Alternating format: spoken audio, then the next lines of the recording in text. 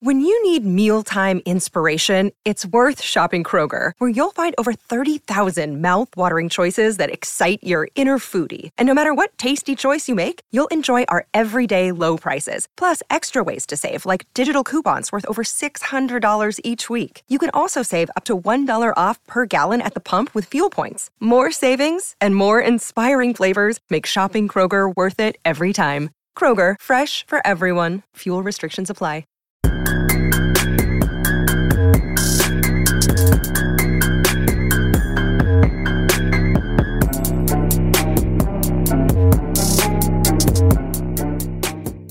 What's the vibe, y'all? Welcome to another episode of Running Off the Screen. I'm the man they call Mac, and I am honored to be joined by two of the best, most hardest working men in NBA and Raptors media, a tag team I dub Double Dragon, Esfandiar Baraheni and Samson Folk. How you guys doing? I did not see that coming. Double Dragon is a very interesting moniker. But yeah, I mean, I'll take it. I'll take any moniker at any point in time. People just call me whatever you want. I'm trying to create a digital footprint here. Okay, Google Double Dragon and tell me you guys couldn't see someone photoshopping your faces onto that pose. Let's see. I'm curious. Who's the quickest on the gun? Let's see. Double Dragon. Okay. Like the video game? Is that what we're talking about? Okay, I got you. Is this because I was saying I was going to put him in a calf slicer at the party? Yeah, maybe. Well, that led to it. Yeah, I was like, what can I tie this into? Couple fighters. I see it. That's funny. You don't know what Double Dragon is? I've never played the game. I don't think I have, no. Oh my. I grew up with that. Is this an arcade game? I'm pretty sure this is. Yeah, it was an arcade game, and I had it for Nintendo. And yeah, I'm surprised you guys didn't even know about that. Damn. I never played arcade games. I was told they were witchcraft. I grew up in a really Christian town. Okay, anyway. I shouldn't laugh. But okay, let's get this underway. You guys attended Raptors Media Day, and you guys asked a great assortment of questions. And I was wondering if you guys could break down 3 or so moments that stood out the most to you throughout the whole experience. It might not even be the questions, right? And most importantly, do you feel the blinding bright lights were foreshadowing a bright future ahead for this squad? Oh. And I'll start with S. Okay. I mean, wow, the blinding bright lights. I like that. I like that a lot, Mac. The 3 takeaways I would probably have is that Fred seemed healthy, from what he mentioned and how he felt. He seemed a lot more healthy and spry, if you will. So that's good heading into this season.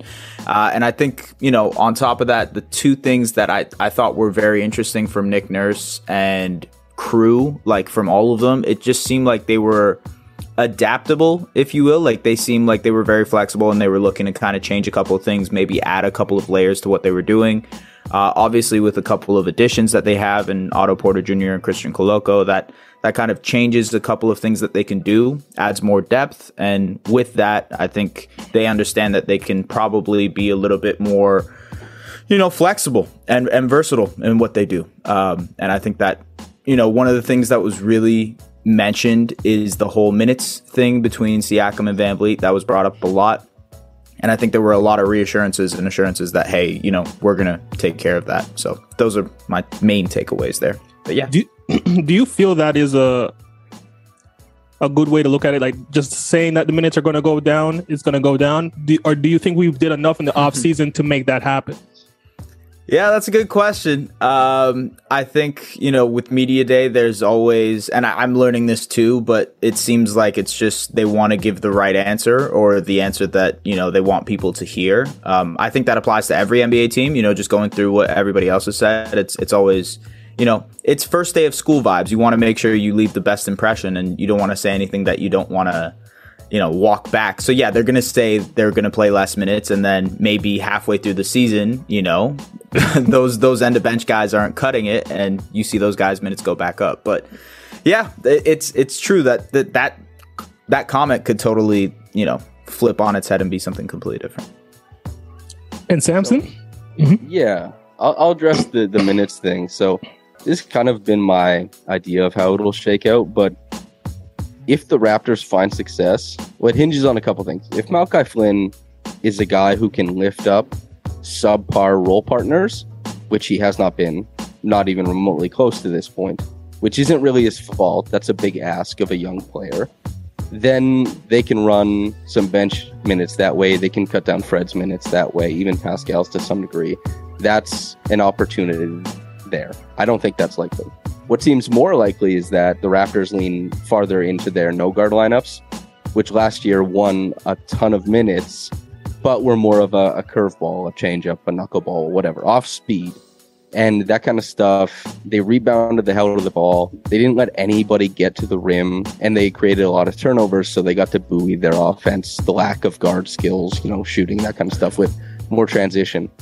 And so signing guys like Otto Porter Jr., bringing Thad Young back, Chris Boucher back, who knows? We'll talk about it later, obviously, what the roster ends up looking like.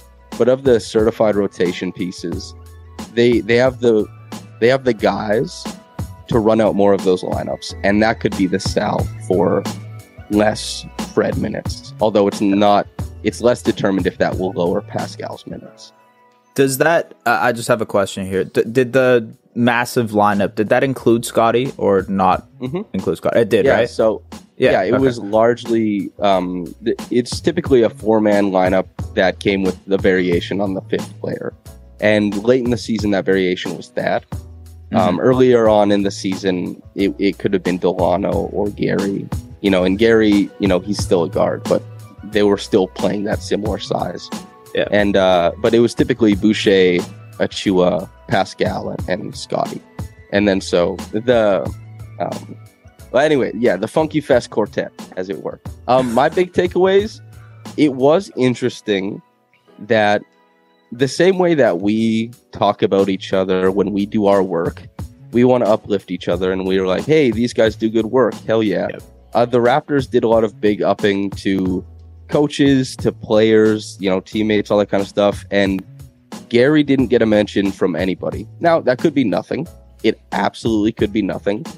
But this has been not even just media day, but end of season press conferences and stuff like that, where Masai does not mention Gary in the nucleus, in the future plans. Nick Nurse didn't talk about it. OG's not talking about Gary the way, and Scotty isn't talking about Gary the way that OG and Scotty talk about each other. Pascal's talking about Fred. Fred's talking about Pascal. Masai's talking about Precious. Gary got left out of all of that kind of stuff. And that doesn't have to mean anything, because Gary doesn't do much talking in media anyway. He's trying to keep it to one line. He's trying to get out of there mostly. And maybe that's the players respecting his. They're just like, hey, maybe he doesn't want to be talked about. Who knows? That was interesting. Another interesting thing was probably that, media day, something everybody learns is that you're not going to get exactly what you want out of it. And that's why I think a lot of the better questions can be kind of like the fun fluff stuff, like, hey, who gets the aux cord? Tell us who has the worst taste in music. Because, I come off like a head ass when I'm like, hey, Pascal, how much pick and roll do you run? And he's like, I don't know. I'm just trying to get better. And I'm not getting the answer I want. And he's not getting the question he wants at that point in the press conference or anything like that. And then thirdly, the minutes is probably interesting, because there are some avenues to success for that, but Nick Nurse did not feel like he wanted to divulge any of his plans for it. Just like, hey, I'll play him less. Does that make you happy?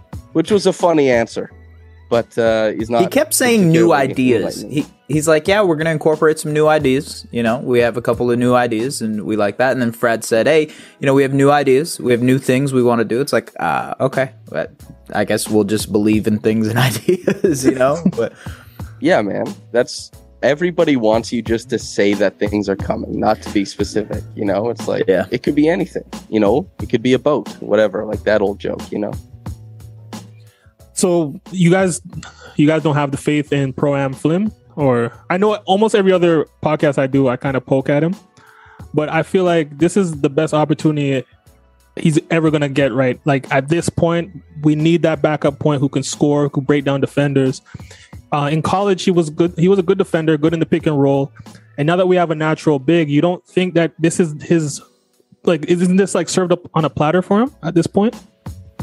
Well, are we expecting a rookie big man who wasn't an outstanding roller in college? That doesn't mean he was bad in college. It's just that wasn't one of the major features of his game to be the player who makes the difference for Malachi Flynn. I don't think it's a referendum on either of them that won't be the answer, but that I just don't really see that as the answer, which is tough because Malachi definitely has all the skills. He plays good enough defense at the guard position to be in the NBA. It just seems like the Raptors aren't interested in being kind of like the incubator for his skills. They want him to fit in with them, despite him not having the same inherent advantages physically that a lot of the guys at the back end of the bench do, and that he doesn't have help in the form of a good roller or anything like that. Maybe he develops something with that, but that short roll stuff is a lot more dependent on shooting, because you get a guy in the middle of the floor and you play those cat and mouse games where it's shooting or cutting from the baseline and stuff like that. But if it's Delano Banton on the wing on a bench lineup, why would the defender ever cheat out there? Like, he can just hang in and you can just be facing two guys in the paint on the short roll instead of one, and maybe a guy cutting in or having space to shoot and all that kind of stuff. So other developments have to happen on the roster outside of Malachi, because I don't think he's so good that he can transform other dudes, basically. And I don't mean to like poo-poo on him. I think he's an NBA level player. It's just he's in a tough spot. I hate to psychoanalyze, and I don't want to, but I really don't want to. It's going to be the worst thing. But like, a lot of shooting does come with confidence, and I think that isn't displayed often with him. Again, it's going to sound like I'm psychoanalyzing, but it doesn't seem like the pull-up shooting has translated. It hasn't translated. And I think the shooting in general, like Samson mentioned, is something that just opens up so much more for him. That's why in the Pro-Ams you see him cooking so much, is because his jumper is opening up so many different opportunities for him to do other things. Yes, it's a Pro-Am, but like, there's still that idea of what he can bring on the basketball court, and it really is dependent on that jump shot. If that jump shot isn't hitting and he can't get it to a sustainable level, then a lot of the pick and roll things, a lot of the finding a guy who can be a roller for you, that's negated at that point, because it doesn't matter if the shooting doesn't translate, which it hasn't. And I don't know if that's gonna kind of just flip a switch in year 3 and it completely changes, and he's maybe with a more consistent role. Maybe that's been the issue over the last couple of years. Obviously, him being in and out of the lineup, not getting minutes here and there, something more consistent could probably help with that confidence and getting his shot to a respectable level. But I'm not sure. I don't think that's going to happen. And like Samson said, I do think he's an NBA guy, but it's just the situation and the context of what the Raptors are right now. So at this point, is Delano Banton ahead of him as far as your depth chart for a backup point? Like, how do you rank them right now? I don't think they. Yeah, I don't even think they kind of like look at it as like those are the two guards that we're going to throw behind Fred. I think they probably think, look, like lead ball handlers. Who do we have? We have Fred. We have Pascal. We have Scotty. How can Fred carry lineups? How can Pascal be the ball handler in a couple of lineups? How can Scotty be the ball handler, the primary guy, the initiator in a couple of lineups?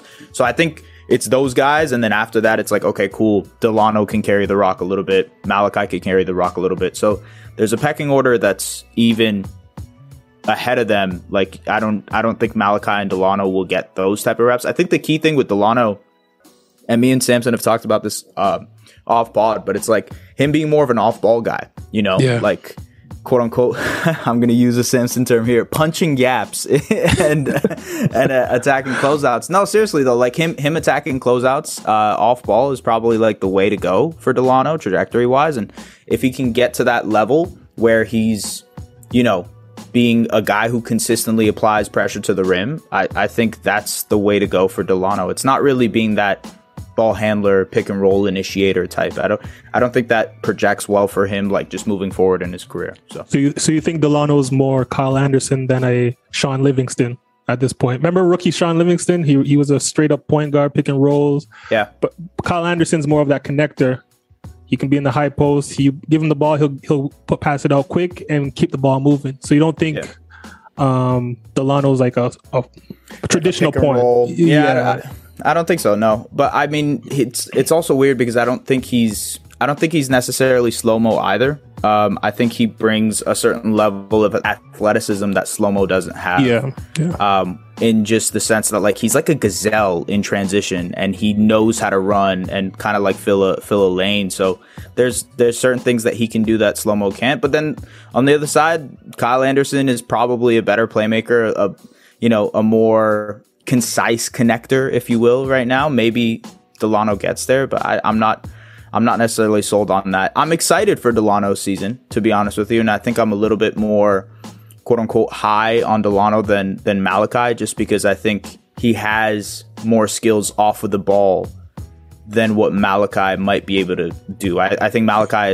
is he needs a screen, and in order to do that, you need a couple of partners who can do that for you and roll hard and be a good short roller and et cetera, et cetera. And it's just, it's too reliant on the other guys, where Delano can kind of, I don't know how to explain it really in a way that makes sense to me, but Delano can kind of just fit in a lot better with the system than what Malachi can. So my worry typically with Delano, and like he's on a partially guaranteed contract. None of that has been confirmed. Yeah. The Raptors were, Delano was playing against sub NBA level talent. Like Nurse wasn't with Team Canada. None of the big guys were. Everybody left, but Delano stayed behind because Delano, it seems, it's quite apparent that he sees the Raptors depth chart. He saw that Thad found his niche, 1 minute in it, that they added Otto Porter Jr., who is obviously a winning player, obviously a part of the rotation. And Delano was a guy who last year got touches because the Raptors were thin. I think the Raptors ideally probably would have just had Delano fully 905. Like a guy just working on his game consistently. And because when the Raptors gave Delano the ball, if it wasn't in transition, it was a train wreck. He cannot create advantage. He doesn't have a shot to bring hard closeouts so that when he puts the ball on the floor, he has like a step towards the paint and like his extra bit of handle to use the extra dribble to move the defense a little bit more, or his passing flair can kind of pop off. He also had some nice finishes in transition, in traffic as well. But seeing guys like Thad and Otto come on, and that this Raptors team will want, especially after last season, Fred went from being one of the best shooters in the league, truly like a top 5 guy, to his body breaking down because of minutes, because of load, to where he couldn't even impact the playoff series, right? And that's not even to mention the defensive end. The Raptors want to win those minutes so they can rest their guys. Delano has to either be like much better defensively at the point of attack as an off-ball guy, so that he can be more effective than a guy like Thad, than a guy like Otto Porter Jr. That's tough. And Thad, they run so much like dribble handoff, delay action through him. He's such a great connective piece. He even hits the corner 3. Like, he's such an obvious fit. And same with Otto Porter Jr., right? Like, this stuff is so intuitive to play those guys. And Delano, it's not as easy to make this Raptors team as it was to make last year's. And Delano needs to make a jump to really get his foot in the door again, because it's not as, like, the Raptors very clearly are more interested. Like, Scotty sped up the timeline. Pascal got all NBA again. Fred at his best was an all-star. You have to hit the go button on that team. And Delano, unless he improves, isn't part of that go. So I need to see him in training camp. Well, I won't see him in training camp. Aiden Moss, call him Raptors Republic. We'll see him in training camp. But we need to see the preseason. We need to see how that goes and all that kind of stuff. But he definitely has an inside track for sure, because he's from Toronto. People love him. He has the measurements. He wants to push pace, all that kind of stuff. I'm being long-winded now, but yeah, I'm very curious to see how things shake out for Delano.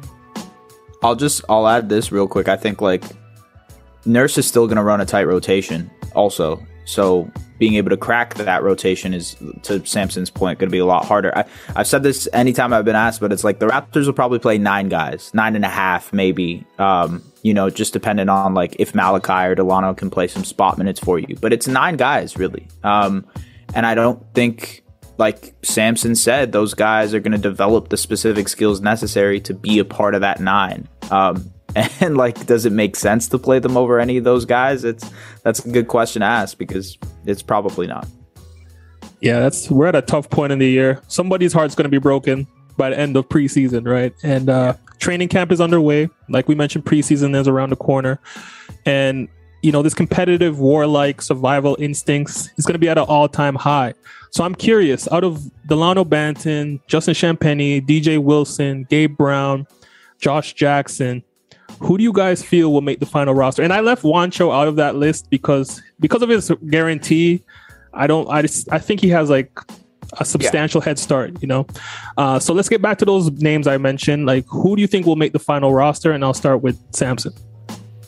Yeah, and just to your point, like Nick and Pascal both talked about Juancho as well as part of the situation the Raptors have going on. So that adds some credence to your thoughts. But the guarantee obviously is pretty huge.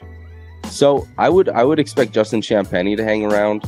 He has, despite being a little bit smaller in stature, I think he's 6'6" instead of he's on the smaller end of the Raptors' big wings. But he also plays quite a bit bigger. He's very, very sturdy at his size. He's able to impact the boards a lot. He scaled up his three-point shooting in a pinch and did it at a really high level. We didn't really see it in Summer League, but Summer League is such a wash. I think that G League games are a better indicator of where a guy's at than Summer League. And Justin Champagnie was too good for the G League. And I expect him to be good enough to make a Raptors roster. DJ Wilson is also a guy who's too good for the G League, but he's not the offensive rebounder that Justin Champagnie is. He hasn't been able to ramp up his three-point shooting that way that Justin Champagnie has.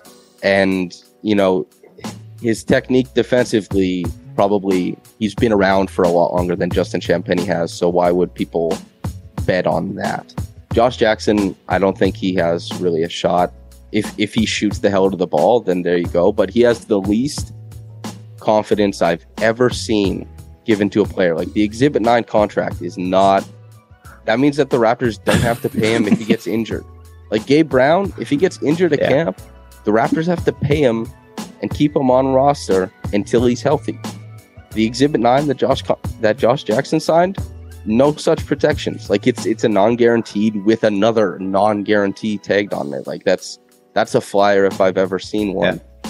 Gabe Brown, I hope he ends up on the 905. I think he's like his shot, that lefty stroke is pretty nice. Talked about punching gaps. I think that there's some potential that he can do that at the 905, maybe at the NBA level. And he's got the size to hang. Who else am I missing there? Am I missing anybody? Delano, I think Delano will factor in somehow. I'm not sure exactly what it looks like, but yeah, it's a toss-up between Champagnie and Delano to me, between who's kind of hanging and who's willing to do 905, or if they try their luck with another team at some point. I'm not really sure. Mm-hmm. Yes? Yeah, I kind of agree. I don't think unless Josh Jackson goes absolutely nuclear in training camp, like hits every single three possible, then I don't think that's going to happen. The thing with DJ Wilson for me is that it would give a certain level of redundancy with the roster. I mean, you just have too many guys who are, in my opinion, like these slow, clunky big man type in him and Kem. I think that's probably a little bit too redundant. And I think he doesn't do the stuff that Kem does as well as Kem does. So if you have a guy like that already, you probably just don't need a DJ Wilson. Although I do think DJ is probably good enough to end up on another roster. Even when he was gone from the Raptors last year, I believe it was OKC, if I'm not wrong. He was playing on OKC. So yeah, he's definitely going to end up on a roster somewhere. And on top of that, I think just Champagnie is the guy, in my opinion, of this like of this little bunch that has the best chance to crack the rotation just because of the way the Raptors like to play. And he is this offensive rebounding machine for the size that he is. He's this, like Samson mentioned, a 6'6" guy who's probably a little bit smaller, but he can rebound the hell out of the ball. And the Raptors, that's obviously a really important part of what they do. If he can just give you a couple of minutes here and there, maybe he's that half that I was talking about in the 9.5 man rotation. Like that could possibly happen by the end of the season. So yeah, I think Champagnie has the edge here. And if I think, we've all talked about it, but I'd imagine Delano also makes the roster. So yeah. Yeah, I think I have the same two as well, Delano and Champagnie. And I think also the continuity aspect of it too is a major factor. It's pretty clear that this season, I think one of you mentioned it before, this season is one where the Raptors just want to hit the ground running. No experiments, no growing pains. They just want to get it and go. So the best way to do that is get people who are in your system. They understand what you want, what's needed of them, and people who excel in their roles. And I think Delano and Champagnie bring that. Now, a dark horse for me would be Gabe Brown, of course, because who wouldn't want more shooting? And he gives me like a CJ Miles-esque demeanor to his play style. It's the lefty jumper. Yeah. And they have the same form too. Like it's pretty similar. Yeah. Might I add that I think that it's a possibility that the Raptors could shake up their two-way situation, and we could see Gabe Brown on a two-way instead of Ron Harper Jr. That's a good point. So who's out in the two-way then? Oh, Ron Harper Jr. You said. Yeah. It would be more believable to see Jeff Delton and Gabe Brown than Gabe Brown and Ron Harper Jr. in my opinion. But also with that stuff, if they don't feel that great about either guy, because two ways are so, it might come down to like whoever's organizing the 905. Who do they like better at the G League level? Because they want to win games there too. Exactly. And like if Jeff Delton is a guy they say, man, Jeff Delton is going to, beast and feast as a ball handler at the G League level. We'd love to have a guy like that. He also defended really well at the G League level last year too. So, bubble MVP, right? So. Yeah. And so maybe if they're like, hey, that guy can do that, Ron Harper Jr. is maybe a bit more of an unknown, and the shot isn't popping off the way they want it to or whatever. Like Ron Harper, who knows what happens? But yeah, I think that's a possibility as well. That's a good point. Okay, so in this next topic, I would like to hear your thought process as a coach. I'm gonna map out a game scenario for you. Samson's gonna dust me in this, but it's okay. Go ahead. We're gonna break down. I'm gonna give you a lineup, like a breakdown, and you're gonna have to like play a lineup and just lead your team to victory. Okay. And I want people in the comments to join in as well. If you've made it this far through into the episode, listen to the stipulations and then make your lineup. So it goes as follows. We're in Game 7 of the NBA Finals in a rematch against the Golden State Warriors. Wow. You are the lead assistant for the Toronto Raptors. Nick Nurse has been ejected from the game, and you are tasked to run the team. There are 10 seconds left in the game. You are down 2 points and get the possession at the half court after the timeout. Now, Pascal and Fred have fouled out. Draymond has 5 fouls. Steph has 5 fouls. No other Warriors are in foul trouble. So it's Curry, Poole, Thompson, Wiggins, and Green on the court defending. Who is in your final lineup, and what is the play call, and what player gets the final shot? And we'll start with S, but if you want me to repeat anything, let me know.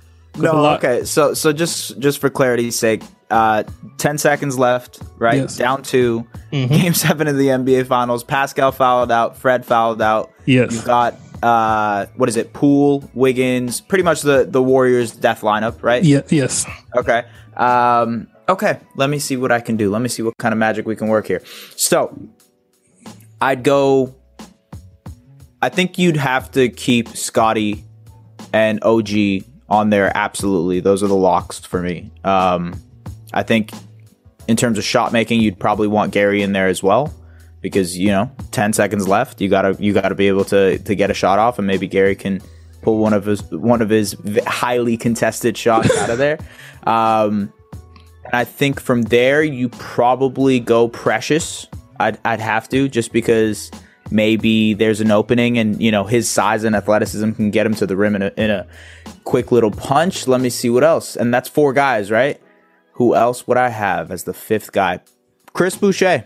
Nice. Christopher Boucher, for sure. I think in terms of who gets the final shot, and I guarantee you Samson is going to come up with some next type of play that is just going to blow what I want to do out the... But I'm going to set up a very, very simple pick and roll, if you will, but it wouldn't be... it would...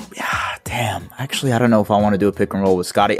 Let's do this. Actually, a dribble handoff. That's nice. What I would do. I would set up a dribble handoff at the top of the key. Let's go Scotty and OG, with OG as the screener.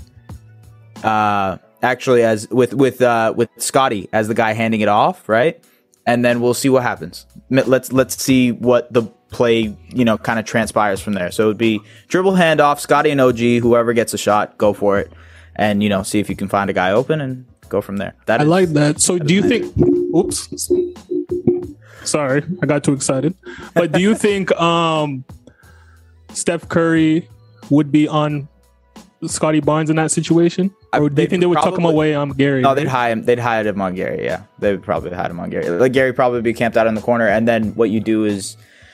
Like, I mean, Draymond has 5 fouls, so maybe you just go straight to the rim and hope they call a foul on a multiple-time Defensive Player of the Year in the NBA Finals in Game 7, but... sorry, one Player of the Year, but I doubt it. I doubt that they call the foul in that moment. But yeah, I think like a dribble handoff with Scotty and OG. Scotty obviously like having the burst to be able to get to the rim if necessary, and if you do like a fake DHO, then, you know, you can get to the rim that way. I doubt they'd fall for the fake DHO there. They probably just switch and, you know, deal with the circumstances. But yeah, I think that's how I'd go. Samson, honestly, when I was writing up that question, my first thought was fake DHO with Scotty and OG. That was my first thing, yeah. And then if Gary ends up being open in the corner because they're coming to help, there's your shot, yeah. Yeah. See, this is why it's probably the JV play, exactly. Yeah. But this is probably why it wouldn't work, because it's the first play everybody would think about. So Steve Kerr's got a counter for that, and turnover, Warriors win. But anyways, Samson, go ahead. Okay, so the 5-man lineup is OG, Scotty, Precious, Boucher, and Gary. And so Precious and Boucher are below the free throw line. That much seems clear to me. You can put them in the corner if you want, but I'd probably put Boucher in the corner, tell him to crash the glass like hell.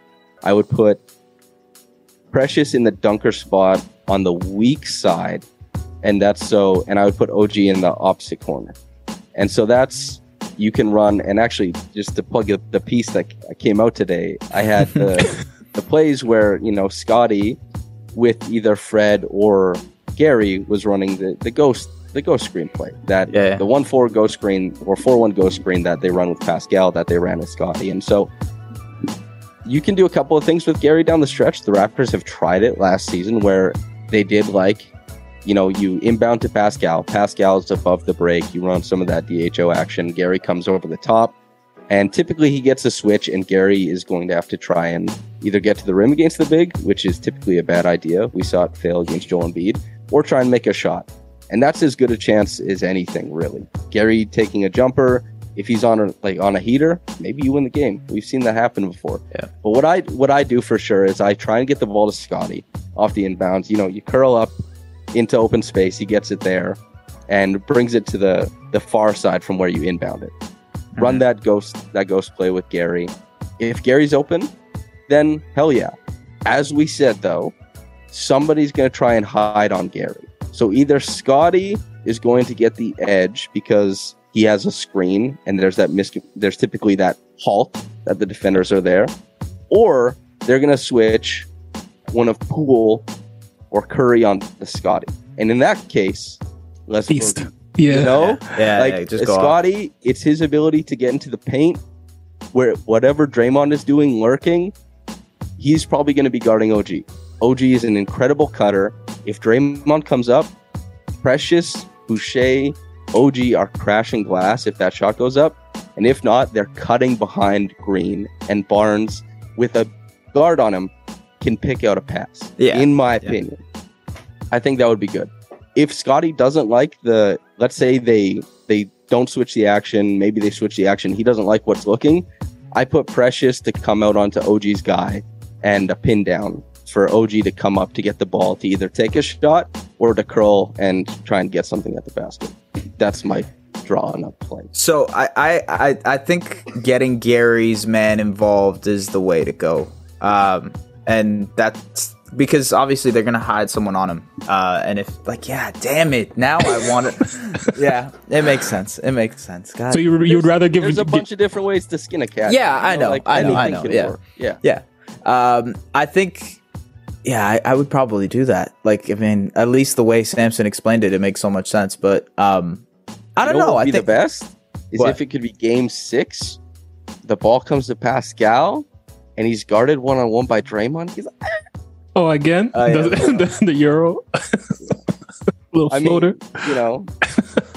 You don't change things until you have to change things. But obviously, it's fouled out. But yeah, I just wanted to bring up that Pascal is a game winner in the finals, people. Yeah. Can we acknowledge that, please? They don't talk about that enough. That should be on like NBA like reels, Yes, dude.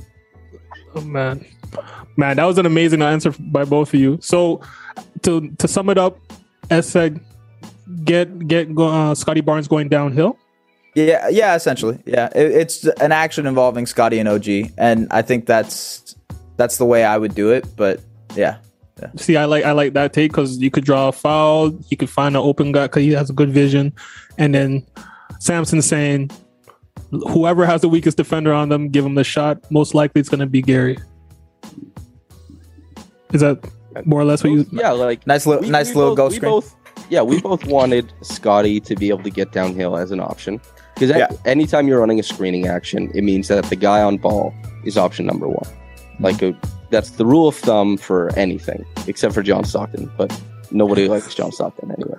So yeah, you want to get Scotty downhill. Me and S are thinking the same thing there. We just went a little bit different about the secondary how you get that other guy open. I think the other way would be like maybe you run something with Gary and have him be like maybe you run a pin down for Gary. Like, is that another option there that you can run? I don't know if that's necessarily what I would do because like catch and shoot Gary is different than pull up 35 feet out Gary. But I don't know. Now I'm just spitballing here, but yeah. Perfect. So I think this is the last segment. Final topic, and it was inspired by a podcast I listened to called Pick a Side Podcast, and they do a segment called Would You Rather, where they pick a player and then they name a list of players to compare them to, and then you select who's better out of the two. And I figure we do a Raptors inspired version. Okay, so what we'll do is I'll say the two names, and then we'll go S will give his answer, and then Samson will give his answer, and we'll go like that. And then if you guys want to provide an explanation, go ahead. Okay, so so the first name on the list is Fred VanVleet. So would you rather Fred VanVleet or Darius Garland? Fred. Oh fuck! God. Wait, are we just doing right now? Like everything is current. Yeah, everything's current. Yeah. Give me Darius Garland, man. Damn it. Yeah, give me Darius Garland. I know it sucks. Okay, Samson. This year, let me take Fred. Just because of the defense, honestly. And also because the Raptors. So Darius Garland is one of the best pick and roll engines in the NBA. But also that hinges a little bit somewhat on who his bigs are. And I don't mean that to say that he's reliant on his bigs. I just mean that to say that he definitely wouldn't have the same options available to him spamming the pick and roll, with the Raptors or whatever. So if this is Raptor centric, let me keep Fred and let Fred be the insane off-ball shooter more often this year next to guys like Scotty and Pascal and all that going on. So yeah, are we picking them in the context of the Raptors this year? Like if we were just swap these two players? Yes. Okay, then my answer would change. Okay. then my answer would change. But the player that I would pick, if you just tell me, hey, tomorrow you have to make a team, I'm picking Darius Garland. But yeah. Okay, makes sense. Okay, next one. Fred VanVleet or Jamal Murray?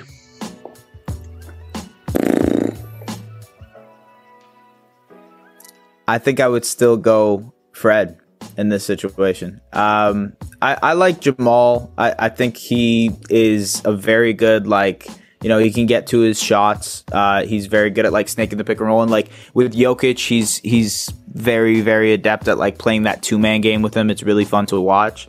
But again, I don't know if it would work as well as a guy like Fred would, playing off ball, being your pick and roll guy as well, doing a little bit of the on ball duties. So yeah, I would pick Fred in that situation. See, now it's changed for me. Now the whole context of the situation has changed because we're picking him and swapping him into what the Raptors are today. But yeah, I'm taking Jamal, dude. I like it. I think Jamal. Louis Zatzman was very early, before Fred got the NBA Finals vote, before Fred was even in the starting lineup. He proclaimed in a 2019 article that Fred VanVleet was an all-NBA level defender. Pretty good call.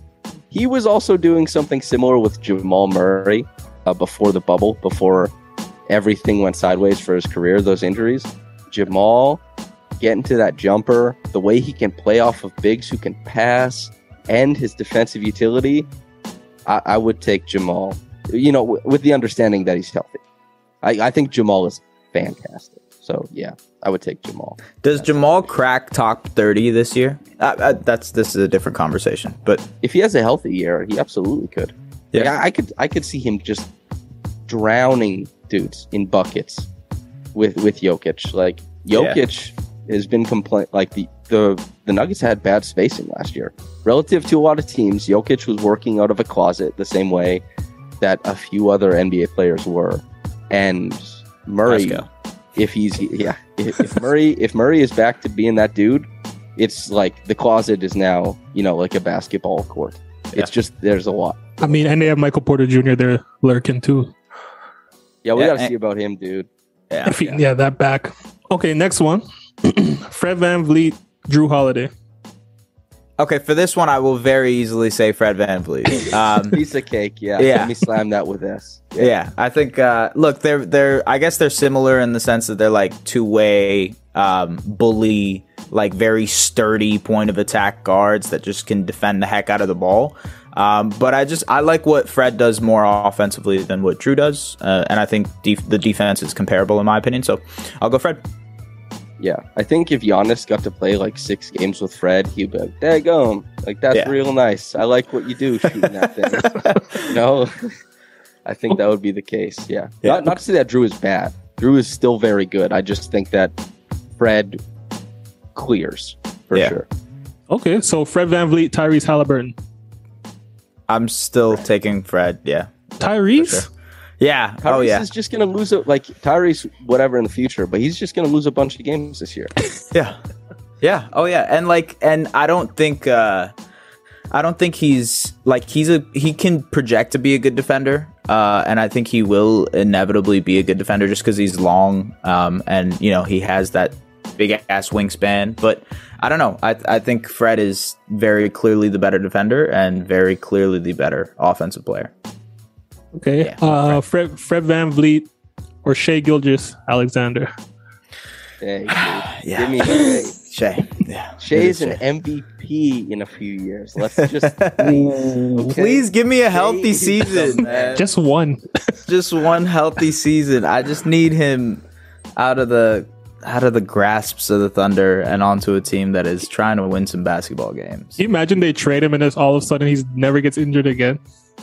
It's like That'd a curse awesome. Over there. Do it to the Raptors, dude. Let him be healthy over here. He can even, you know what? You can even take some games off, dude. Yeah. Load management. Relax, dude. Kick back. I know NBA players love to go to Cactus Club. Take an extra night off there. Do whatever you want to do, man. Okay, the next it's player. Not a good spot. I don't know why people like Cactus Club. By the way, it's not. Food's not even that great. But anyways, continue. Gary Trent Jr. is the next name here. Gary Trent or Marcus Smart? Marcus Smart very easily. Yeah, that's a piece of cake for me, dude. Yeah, like it's not even close, by the way. But yeah. Can you imagine Marcus Smart on these Raptors? Woo! Oh my goodness. Days. Yeah, that would be incredible. Okay, Gary Trent or Tyler. Oh, sorry. Go ahead. They'd love him too, because like he's gritty. Have the Kyle Lowry thing again, where this guy is an insane person, but in the best way possible when you're cheering for him. I've said this a million times, but like Raptors fans would love Marcus Smart if he was a Raptor. Like Kyle absolutely Lowry adore him. Tried to crawl through George's legs. The only other player in the NBA who would try something so unabashed is Marcus Smart. Yeah, 100%. Okay, a little bit more of an offensive player here then. Gary Trent Jr. or Tyler Hero? Hero. I go Hero. I think Hero is he's already gotten better as a playmaker, and I think he is better as a playmaker than Gary. I don't see that happening with Gary. Maybe it does, but I don't see that happening. I think his pick and roll playmaking is a lot better in that sense. I think the shooting is also, in my opinion, a little bit better. I think he's just a better scorer. And on the defensive side of the ball, I think Trent is a little bit overrated. I don't think Hero is that great, but it's not like it's super, it's not that big of a difference, is what I'm saying on the defensive end. So I'm going Tyler Hero. Yeah. In my mind, Gary's a better defender, but I also do think that Gary has more cachet as a defender because of steal numbers and because of deflection numbers, and the numbers about gambles and the points that they lead to aren't publicly accessible the way that deflection numbers and steal numbers are. So, but I do think Gary had a marginally positive defensive season, which is a big deal, and it's much better than Hero as far as that goes. But Hero was a guy, when I watched the Raptors playoffs last year, and I see how Gary, when the defense shifts to Pascal and the ball comes to him, how it's either the catch and shoot if enough space was created, or it's like a pump and into the mid-range, and it just ends there because Gary's not creating looks for others from that point, and he's also not going to be able to go to the rim.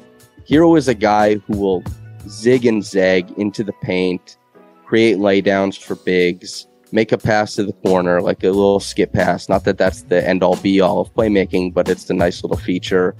And he can run the pick and roll, dude. Like, and he'll use the extra dribble. He'll draw the drop defender up. He'll throw a lob. But it's just, there's way more offensive utility there, I think. And Gary definitely, as far as, where toughness and percentages overlap, Gary probably had a better shooting season than Hero.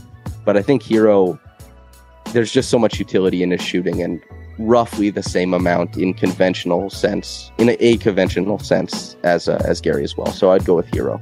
I also think there's ways to engage Hero on defense to make him better than what he is. I think like the on-ball stuff is completely fair and he could get bullied, but I think off-ball, especially with the way that the Raptors like to play this read and react chaotic type of defense, there's no reason for Hero to not have, I guess, a similar type of defensive season to Gary. You know what I mean? So, yeah. But yeah. Okay. Good thing you said defense again, because we have Gary Trent or Herb Jones. That's a really great, that's those two players. I've never heard them spoken in the same sentence very before. Different types really of players. Fun. Well, so I guess we're just saying for this season, because we're not projecting forward into what, like who they are as a player. I'll say this. Yeah, I'm the guy saying that they should start Precious instead of Gary. I would be an ass if I didn't take Herb instead of Gary. Yeah. And using the same he'll shoot some of the time. He can attack a closeout and get to the rim, and he's incredible on defense. Yeah, I think I would have to take Herb Jones over Gary.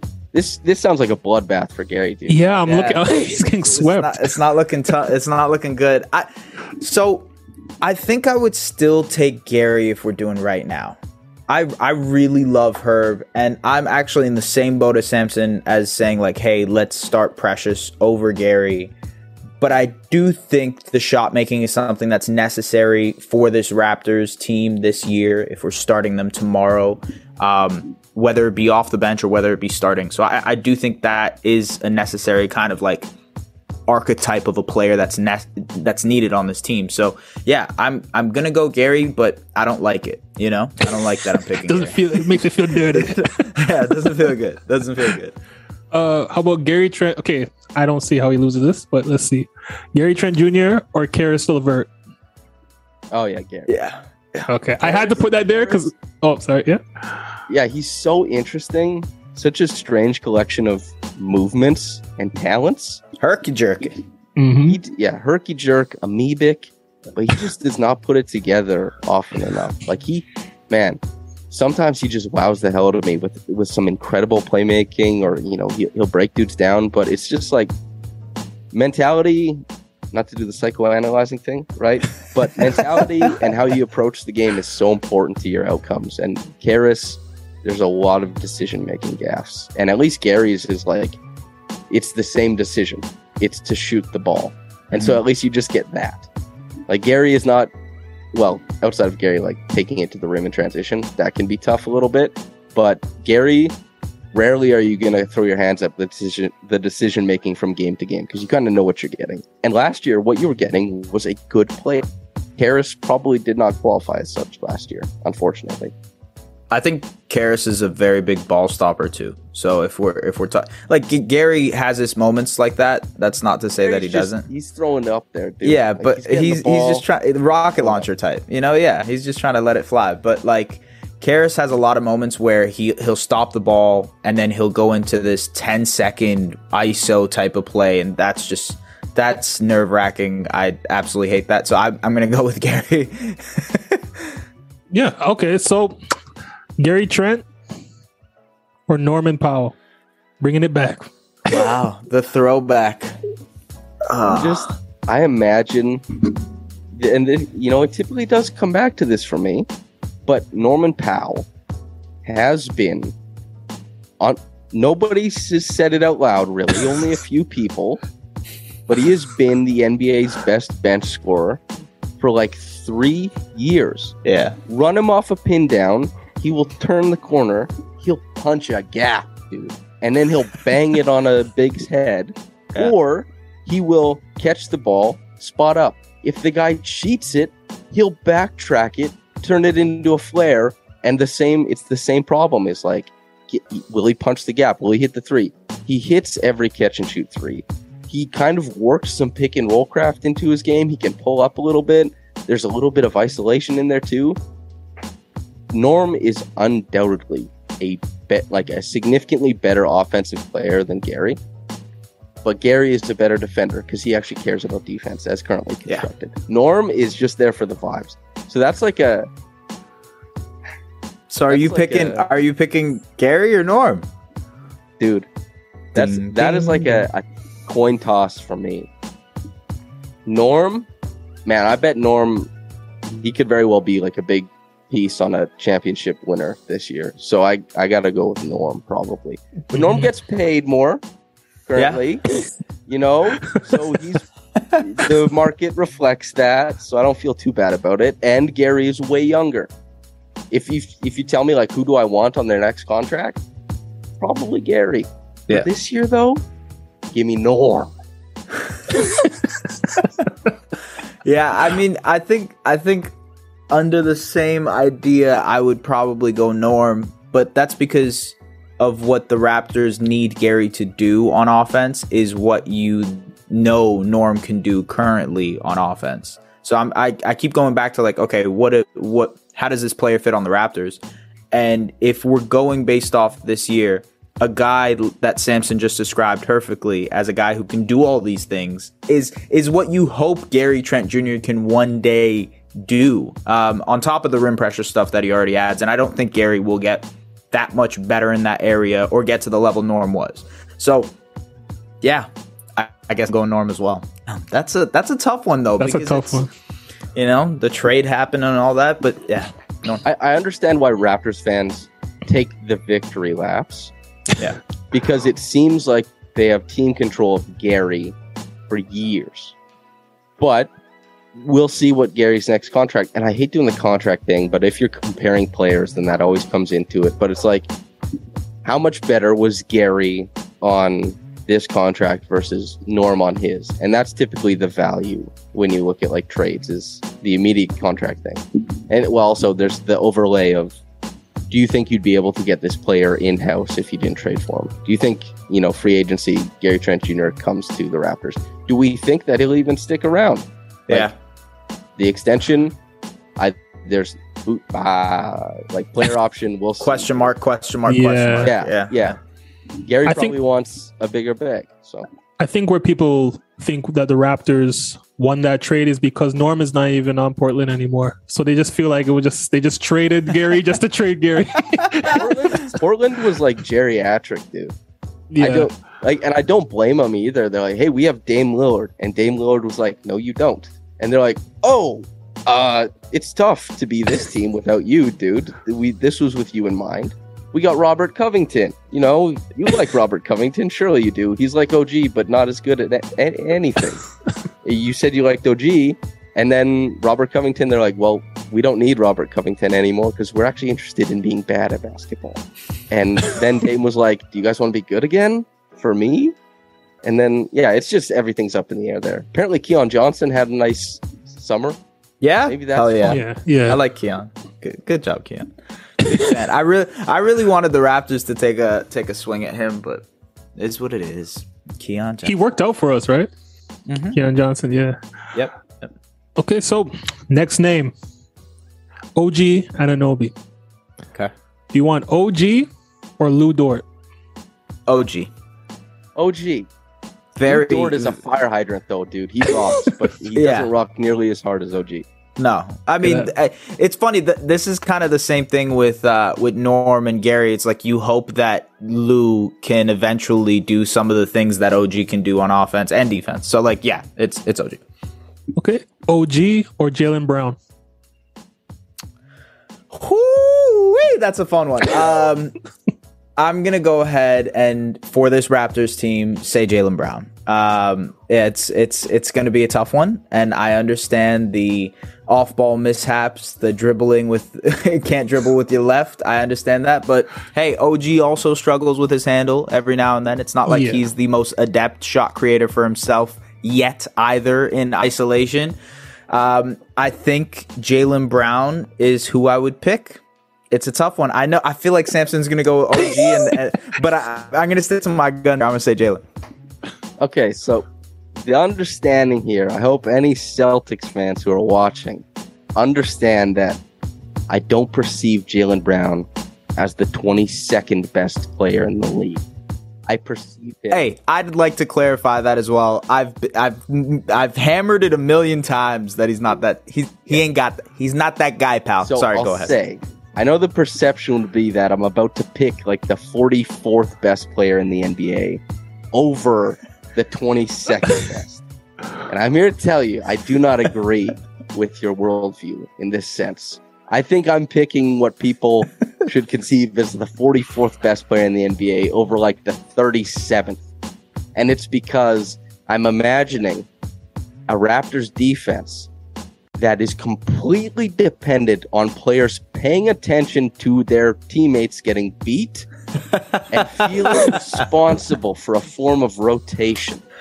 And I'm imagining Jaylen Brown being asked, like, pay attention to it all so you know who to rotate for. Because sometimes the rotation is 2 rotations away.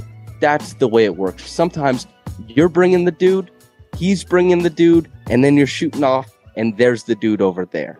And Jaylen Brown has not given any inclination that he cares about off-ball defense in the slightest. I imagine he would blow up actions for the Raptors. And so I think in a vacuum, Jaylen Brown is the better player. However, I do not think that he would make this Raptors team better than OG does. Plus, OG could still pop, dude. He could still pop. There's hope. Okay, next one. OG or Mikal Bridges? OG. Yeah, OG. I don't know. Phoenix Suns. Yeah, sorry. Go ahead. No, go ahead, Matt. Go ahead. I was just saying, like the Phoenix Suns fans, I see on their Twitter, they laugh at the idea that people say that OG is better. So it's interesting that you guys were just like, nope, OG. So I'd just like to hear your guys' take on that. It's because he's their OG, you know? He's their beloved, you know what I mean? Like, guy that they love, goofball type, off the court, that just has this two-way ability. I mean, not necessarily two-way because the offensive stuff is coming, but, like, their defensive anchor in a lot of ways on the wings. So, I don't know. I think it's clearly OG for me. I think the shot making, the catch and shoot stuff is much better for OG. I think the ability to kind of be this bully ball type of guy that Samson has talked about ad nauseum, that kind of just can get to the rim and be this post player who can create a little bit in the post. I think those are some areas that Mikal Bridges just does not have. And for that reason, I go OG. And also, the thing is, Mikal Bridges makes really great decisions in the Phoenix set actions. He does not play in a read and react offense like OG does. Imagining Mikal getting the isolations that are forced on OG and Pascal, they're guys like, hey, create. I know Phoenix Suns, when they fans, when they compare these two players, they say I don't know what unassisted rate is. You know, that doesn't exist. But it's like one of these players is asked to create significantly more than the other. And one of them is running like pin downs off of, this Spain action that involves Chris Paul and Devin Booker that the other team is literally like pissing their pants trying to defend. And then Mikal Bridges like, a little catch and a little drop dribble to the rim, or maybe I shoot like this little midi. Yeah. It's just a different ask. But Mikal also rocks. It just, he has a very friendly context currently. And the Raptors were like, hey, OG, if you want to score, do it against everybody.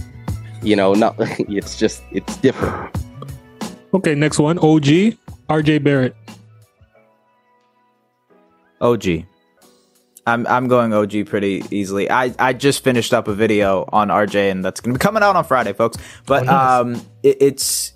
I think it's very easily OG for me. I think there's a lot of ways that RJ has to still get better. Especially offensively. I don't think the difference offensively is that crazy. And in terms of the shooting, they're both good shooters, but OG is a better shooter. Creation wise, I think they both have miles and miles to kind of take leaps in. I think RJ is a guy that needs to get set up a lot. And right now, I would say OG is probably a guy who can do a little bit more for himself than RJ can. So I would say pretty clearly OG. And on top of that, look, OG is the better defender. I think RJ has gotten better on defense, and he's New York's, premier wing defender. But for the Raptors, it's very, very easily OG. Yeah, I'm taking OG as well. I wouldn't be surprised if RJ ends up a better player, but yeah, I would be surprised if he's a better player this year. So the Raptors essentially, I'd look at. And I'm saying like the RJ, and look in the video, I'm saying RJ's prime for a breakout season. It's just if he can kind of seize the moment and take advantage of like this current roster construction that he has, playing with another point guard, finally a point guard who can kind of create for him, have be a floor spacer, etc. Like all that is going to be great context for RJ. He probably will have a better season than he did last year, even though he did improve as well. But yeah, I'm still taking OG, man. That's interesting how the Raptors' fourth best player, technically, give or take, is better than the Knicks' second best player. Third best player, by the way. Sorry. Oh, who's the second? Jalen Brunson?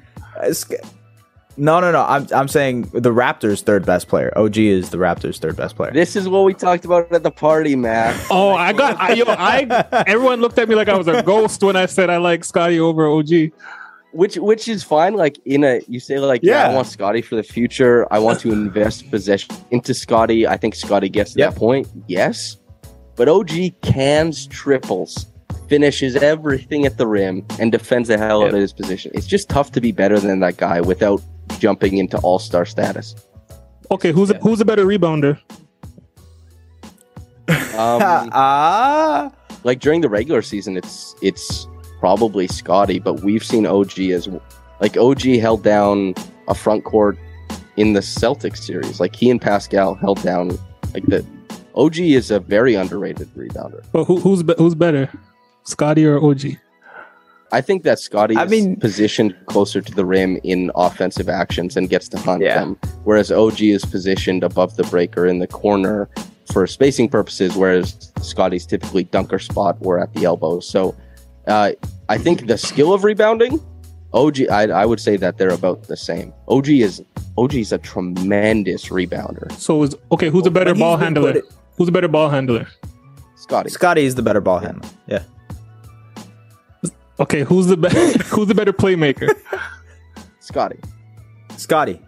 Yeah. So you're saying OG's better than Scotty because he is a better 3-point shooter and defender?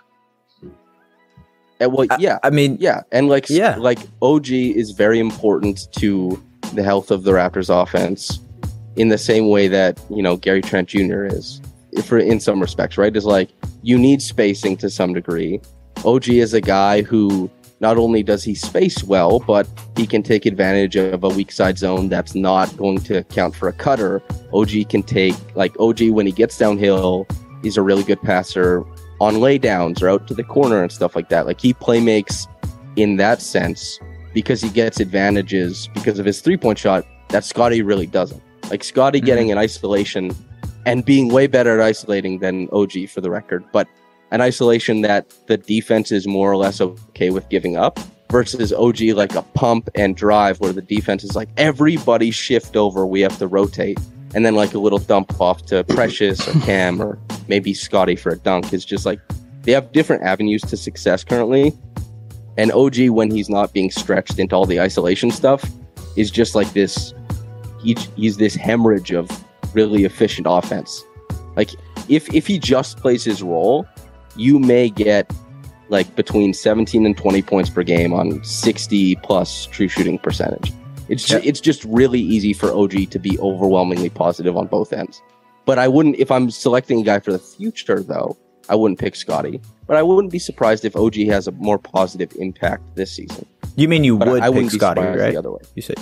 You mean you would? Yeah, I'd pick Scotty for the future. Okay. Did I say sorry? wouldn't? I don't know Freudian, if you did, but I didn't catch it. No one clip it as such. I mean, I think there's a, like, given what we know, given how the Raptors talked on Media Day about, giving more reps to Scotty, giving him the ball more, I think there is a chance that Scotty can be better this season, but it would just take like Samson said, an all-star type leap. And if that happens, sure, great. But right now, like as September 27th, 2022, it's OG who's the better player. Man, I respect your guys' opinion. You guys have good points, but I can't see it. It's totally okay to disagree. I can't see it. Yeah. I just feel like the same argument, like that you say, like OG's not that far behind Scotty in that sense. I think Scotty this season, we could see him not be that far behind on the defensive end. We might not, you know what I mean? Like we might not see him as far behind as a 3-point shooter. It took OG a while to get better at the 3-point shot. I just think OG is very far ahead in terms of the 3-point shot, in my opinion, just because of what he can do as a catch and shoot player that Scotty has not honed in on yet. And look, that's fine. He's literally entering year 2. It's not like we're expecting him to be that type of player yet. But at the same time, I think OG is a much better shooter. I think in terms of the defensive side of the ball, OG is, like, individually in a vacuum the Raptors' best defender, probably, right? And maybe some may argue Fred, some may say Pascal, but like I think in terms of one-on-one perimeter defense, there's not a guy you're picking other than OG to guard the opposing guy's best player. Is Scotty going to get there tomorrow, next year? I feel like that's a big ask. So yeah, I don't think like OG is all defense level. He should have been picked prior. He should have been picked in the shortened 2020 season. He or Mark should have been picked. Probably both, to be quite honest with you. He's at that level. Scotty has to improve measurably, like all over, as far as defending to get close to that. Because the difference between OG and like a marginally positive defender, which is what Scotty ended up being, is a chasm. Like we saw OG step out on Trae Young not beat him, and then get blocked on his jumper. Like keeping up with that dude and then closing the space to block it. And then the next time Trae came down the court, he tried to get to the rim and OG blocked him at the bucket. Like that's Trae Young. nobody hangs with this dude. Certainly not Scotty. And Scotty probably will never. He's just a different type of defender than OG one-on-one. And OG also, like, this is way back when I was doing not the Scotty deep dives, but the OG deep dives defensively. This dude suppresses superstar. Like LeBron, when he plays against OG, he takes less shots. Paul George takes less shots. Jason Tatum takes less shots. When OG's on you, you take less shots because you're not going to beat him as often as you beat other players. And then off ball, the importance of OG, and fans will see it this year, and they've seen it years before, is like when he tags or when he guards the nail or when he's being a ball hawk above the break, he blows up possession after possession. He's such a good defender. If Scotty gets to that level, not only this year, but in his career, I will be so impressed with Scotty. Like Scotty, if he gets, considering what he might end up doing offensively, who knows the way that dude grows, if he gets to all defense level, that's an MVP right there. Sheesh. Yeah. It's just, OG is so good at the unspoken stuff, basically. All right. So sorry, we went off on a tangent there. I'm sorry. Okay. Okay. That last one for OG, and then we're gonna talk about Scotty, and then we're gonna talk about Pascal's comparisons. So, OG or Michael Porter Jr.? Fully healthy Michael Porter Jr.? Well, yeah, going into this year. I can just say OG because I already did like the whole, like, I was like, let me tell you about this guy. So I'll just say like, hey, revert back to like the explanation I already gave. Yeah, I would take OG over MPJ. I think I would too. I think MPJ has a long way to go defensively, and that's just because his back has like sciatica, like whatever it's called, right? It's just insane. Sciatica. Thank you. Yeah. So no, his defense needs a lot of work. And on the other side, like Michael Porter Jr. is a really tremendous shooter, but OG can shoot. OG can be your catch and shoot guy as well. So I'm gonna pick OG on that end. Okay, and next guy here, my beloved son, Scotty Barnes. Scotty Barnes or Evan Mobley? Oh, I hate you, man. I hate you so much. You're going to make us... They're going to come with pitchforks and knives and I know. fire and all that into our mentions. God damn it. We're just saying for this season, right? Then I'm gonna be very safe here and say Scotty Barnes. That means you wanted to say more.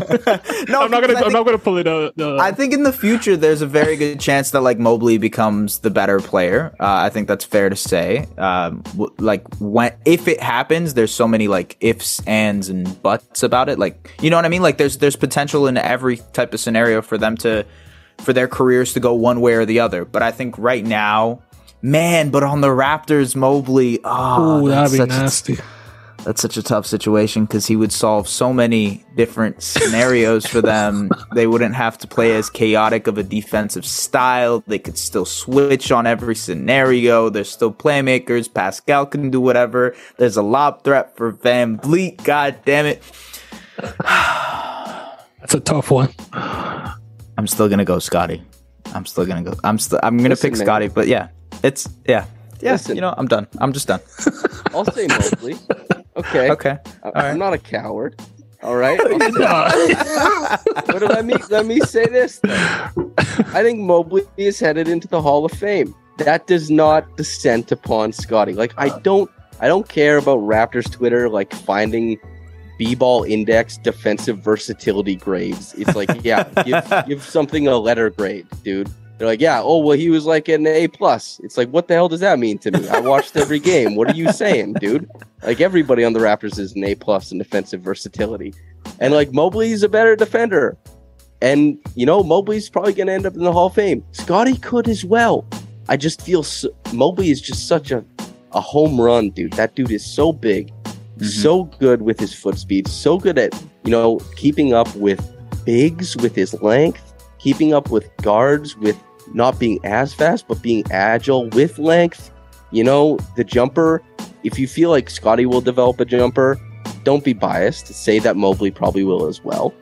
Yeah. Mobley isn't as creative off the bounce.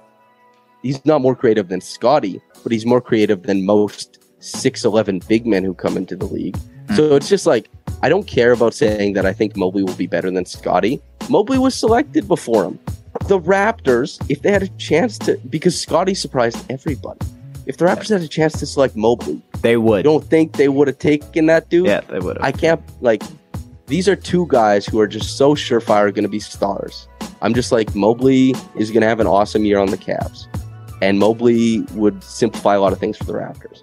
And I don't feel bad about that because that doesn't mean Scotty's bad. Scotty is still. I just don't want to get murdered. That's what I don't want to do. I don't want to get murdered. Listen, no, but you're right. Be in your DMs, bro. You just gotta, that's what's happening. Swat them away. Yeah. Mind you, the good news. This podcast is a long podcast, so this is buried. Unless Mac, if you clip me out saying I'm taking Mobley, which you might. I'm just gonna put that once.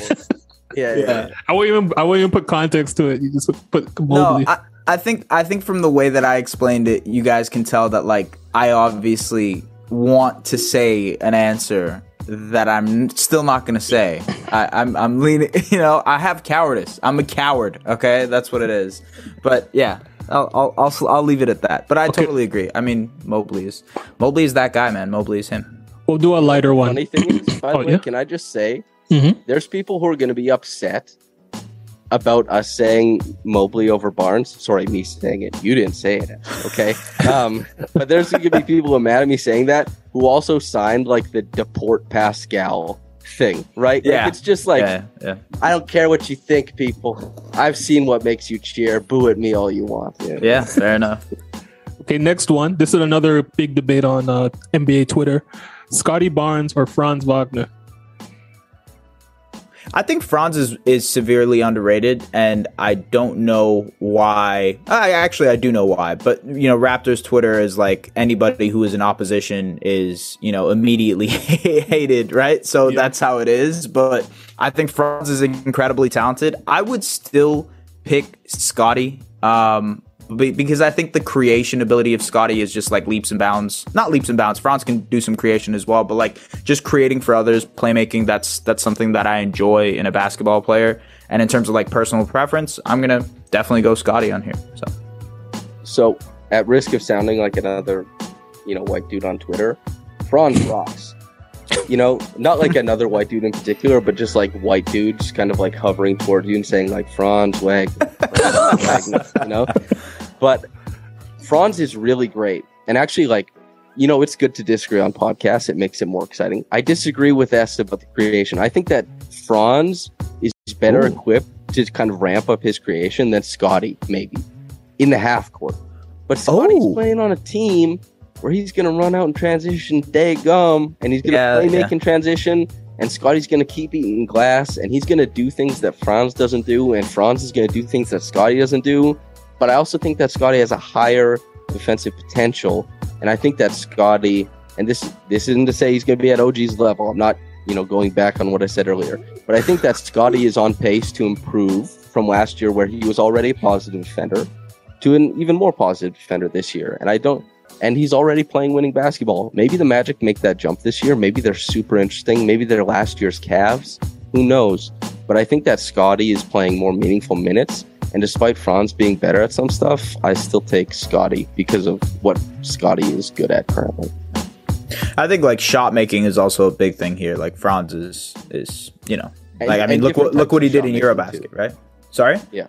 And different types making too. Like Franz is like, you go under on the it's a different 3-point line, of course, but it's like you go under on the pick and roll, and Franz is like that hard stop dribble pull, like what Darius Garland does, where it's like it's like a snatch back without snatching. It's the pickup snatch back, and Franz does that. That's a really elite move, especially for a guy of his size. But also, like, Franz will cut through a defense if there's gaps, but if there's not a gap, Franz got to pass it out. If there's a gap, Scotty's gonna just bash through the brick wall, dude. He's gonna find a way in. Yeah, they're different players, but they both rock. But yeah, Scotty. Okay, Scotty Barnes or Ben Simmons? Oh, for this year, Ben is gonna be better.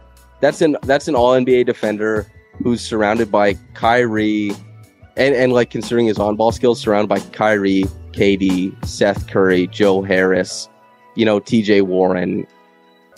The amount of like grab and go stuff where he's just gonna like jog it up the court and pass it to a dude and get an assist. And then it's going to get to the point where it's like, okay, they cheat towards the pass and he's just like, dum-da-dum, like, and just flush it. And Ben is a really good cutter. You're working off of Kyrie and KD. Like, that's not just like, it's not bad of Scotty to not be better than an all-star level player this year. And assuming health, hell yeah. Yeah, as long as Ben is like feeling good and isn't like, oh my God, the idea of basketball is like giving me depression and I can't do it, which is valid. I understand why he felt that way. But if he's not in that headspace, if he's like, hell yeah, let me game, then like, yeah, that dude is an all-star. And like not better than Pascal, but he's an all-star.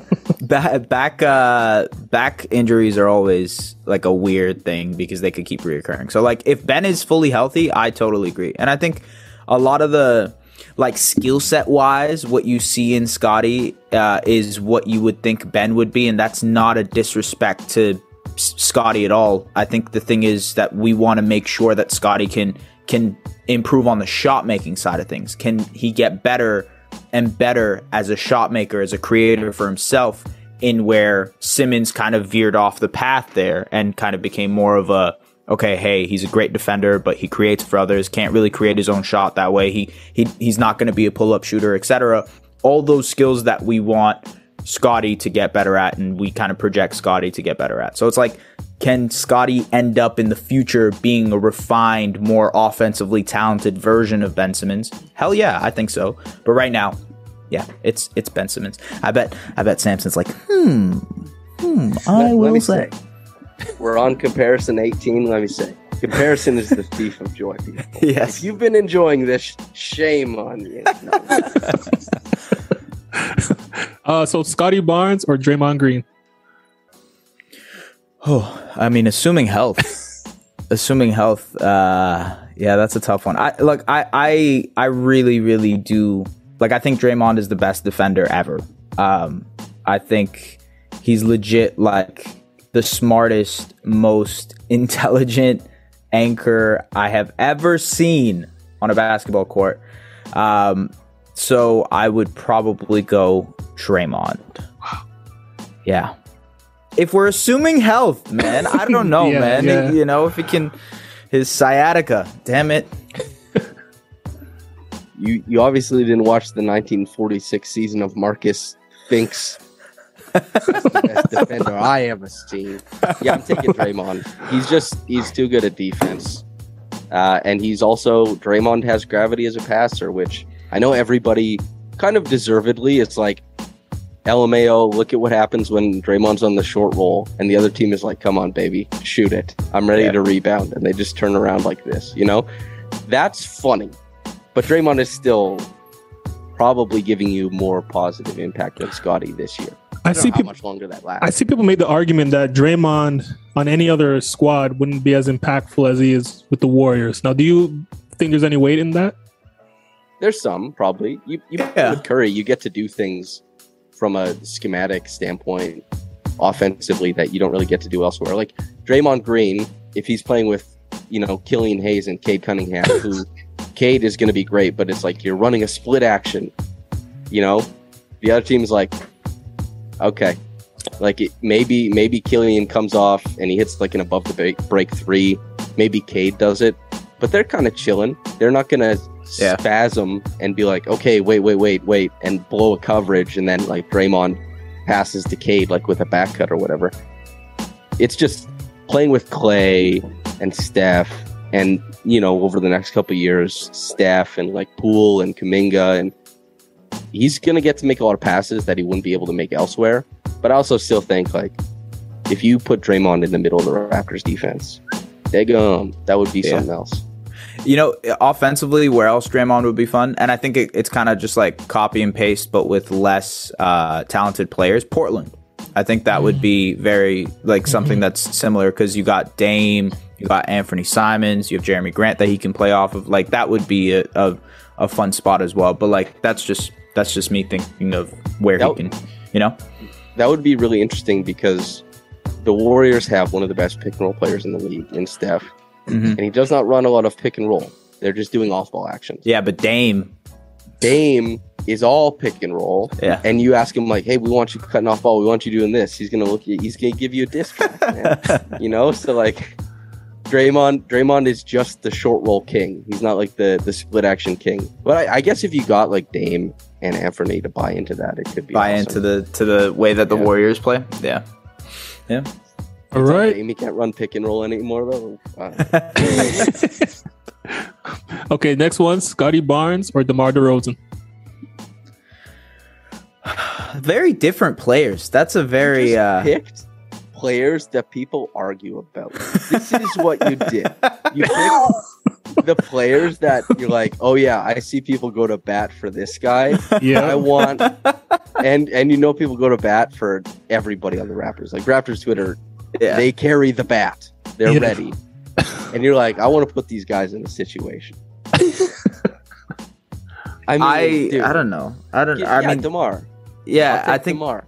I think DeMar is the better player right now, but it's just so weird to say because like they're completely different players, like polar opposite sides of the spectrum. But like, yeah, I guess it would be DeMar. You know what I mean? It's like I don't even feel right saying it's like, yeah, it's DeMar, but like, are we doing this comparison right now? You know? Yeah. I knew that I was gonna do that because DeMar. I'm thinking of it in the aspect. When you put Scotty at the 3 and you have DeMar at the 3, who would you rather at that spot? If you're the Raptors right now? Yeah. So I take DeMar, but it's just interesting because the start of these comparisons with Scotty is like the people who came out of the same draft class as him, and then like this all NBA level defender in Simmons, and then it's like quite literally just flipped to the other side of the screen. Yeah. Like an offensive powerhouse who could not be remotely interested in defending in action. You know, it's just kind of like, you know, it's like, oh yeah, all these like guys who do similar things to, you know, Scotty, and let's look at the margins. And then it's like, these two players are nothing alike. Yep. Yeah. I did that purposely because I know every player that I named, like you said, they're pretty similar, more or less. And I wanted to flip it on his head to see where you guys' mindset is as far as how to build the Raptors core rotation. Yeah, I would take DeMar. Yeah. And not going into the future, I wouldn't.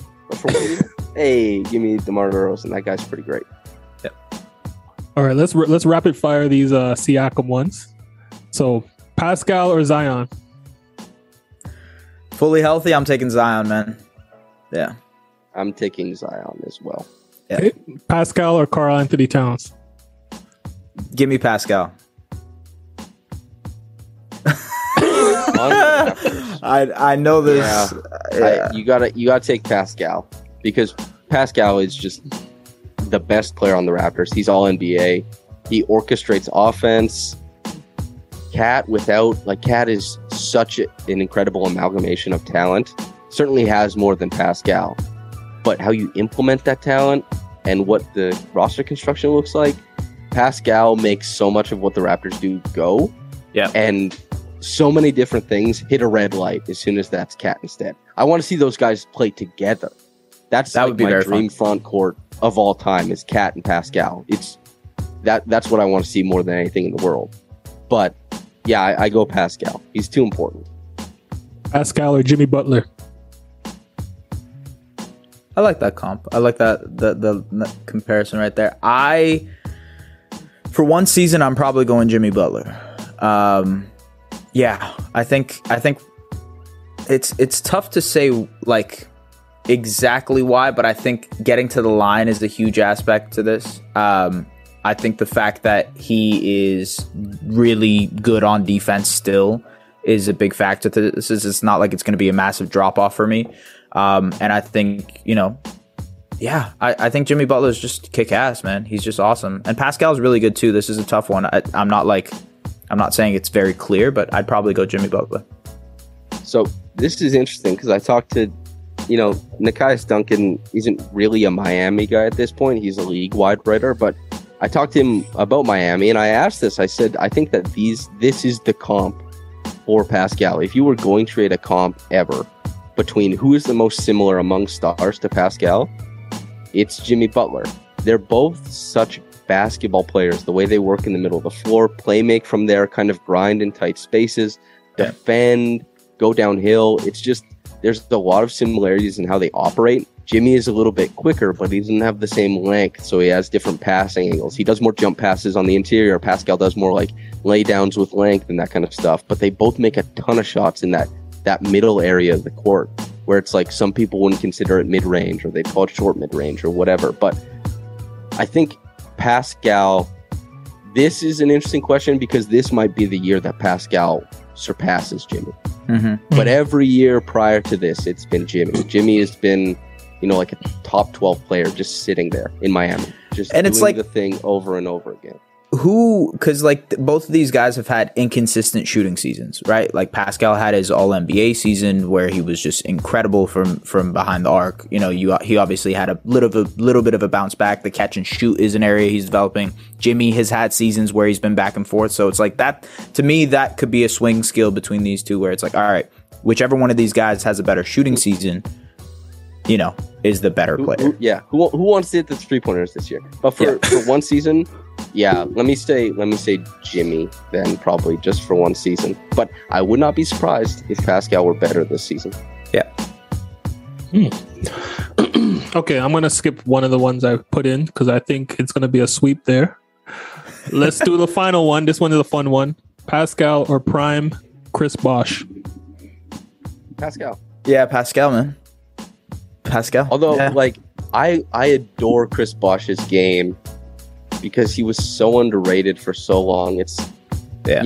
Chris Bosh is the exact player nowadays who, if Twitter, the way that Twitter has kind of developed since the early days of Twitter, when Bosh was popping off and was becoming intriguing, and then Bosh kind of set the standard for what a defender like Mobley looks like. Yeah, the type of defenders that everyone freaks the hell out about now. The type of offensive player who could scale up in a moment, but then scale down because he had more talented teammates. He did all the in-between stuff, and he sacrificed. KG gets a lot of love for that. Bosh did it at a lower level, to be sure, but Bosh was he's ignored in some respects. But I also think Pascal is a better player. But I do just want to say, Bosh, man, that dude did not get the love that he deserves, and still doesn't get the love he deserves as being, a seminal figure for big men today. I think the tagline for Bosh nowadays, and like you mentioned NBA Twitter, but I feel like I see this tweet all the time. It's like, man, if Chris Bosh played in this era, because people would love him. He would be beloved, like all the things that Samson mentioned. There's just so much versatility that comes with a guy like Chris Bosh. And I think an underrated part about his career is the ability to sacrifice, because, not a lot of players can go into a situation playing with LeBron and Dwayne Wade and be like, hey, cool, I'm just going to not be the 20 plus point game scorer I was in Toronto for 7 straight, So I think it is Pascal, but I think, if I'm picking prime Bosh, and I'm assuming for both you guys, prime Bosh is Raptors Bosh, right? Yeah. Is that what we're assuming? What year are we picking for prime Bosh here?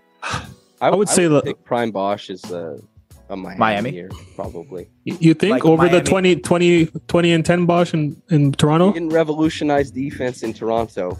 Yeah, that's true. In those years, and Bosh, just.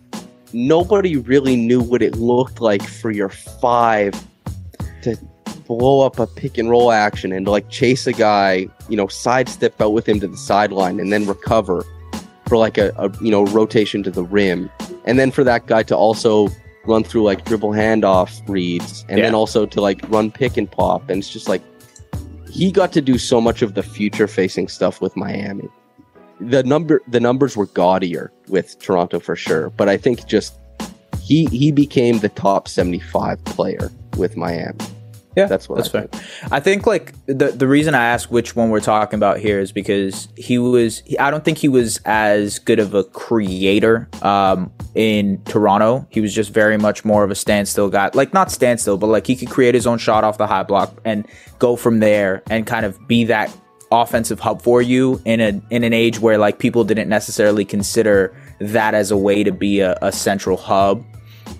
But at the same time in Miami, he just became so much more versatile in what he could do both offensively and defensively. So I don't know. I was just asking which one you guys consider as prime. It's not really an answer to this, but I'm still taking Pascal either way. So Okay, that's some good comparisons there. I think we are wrapping up. That was I don't even know how long it was.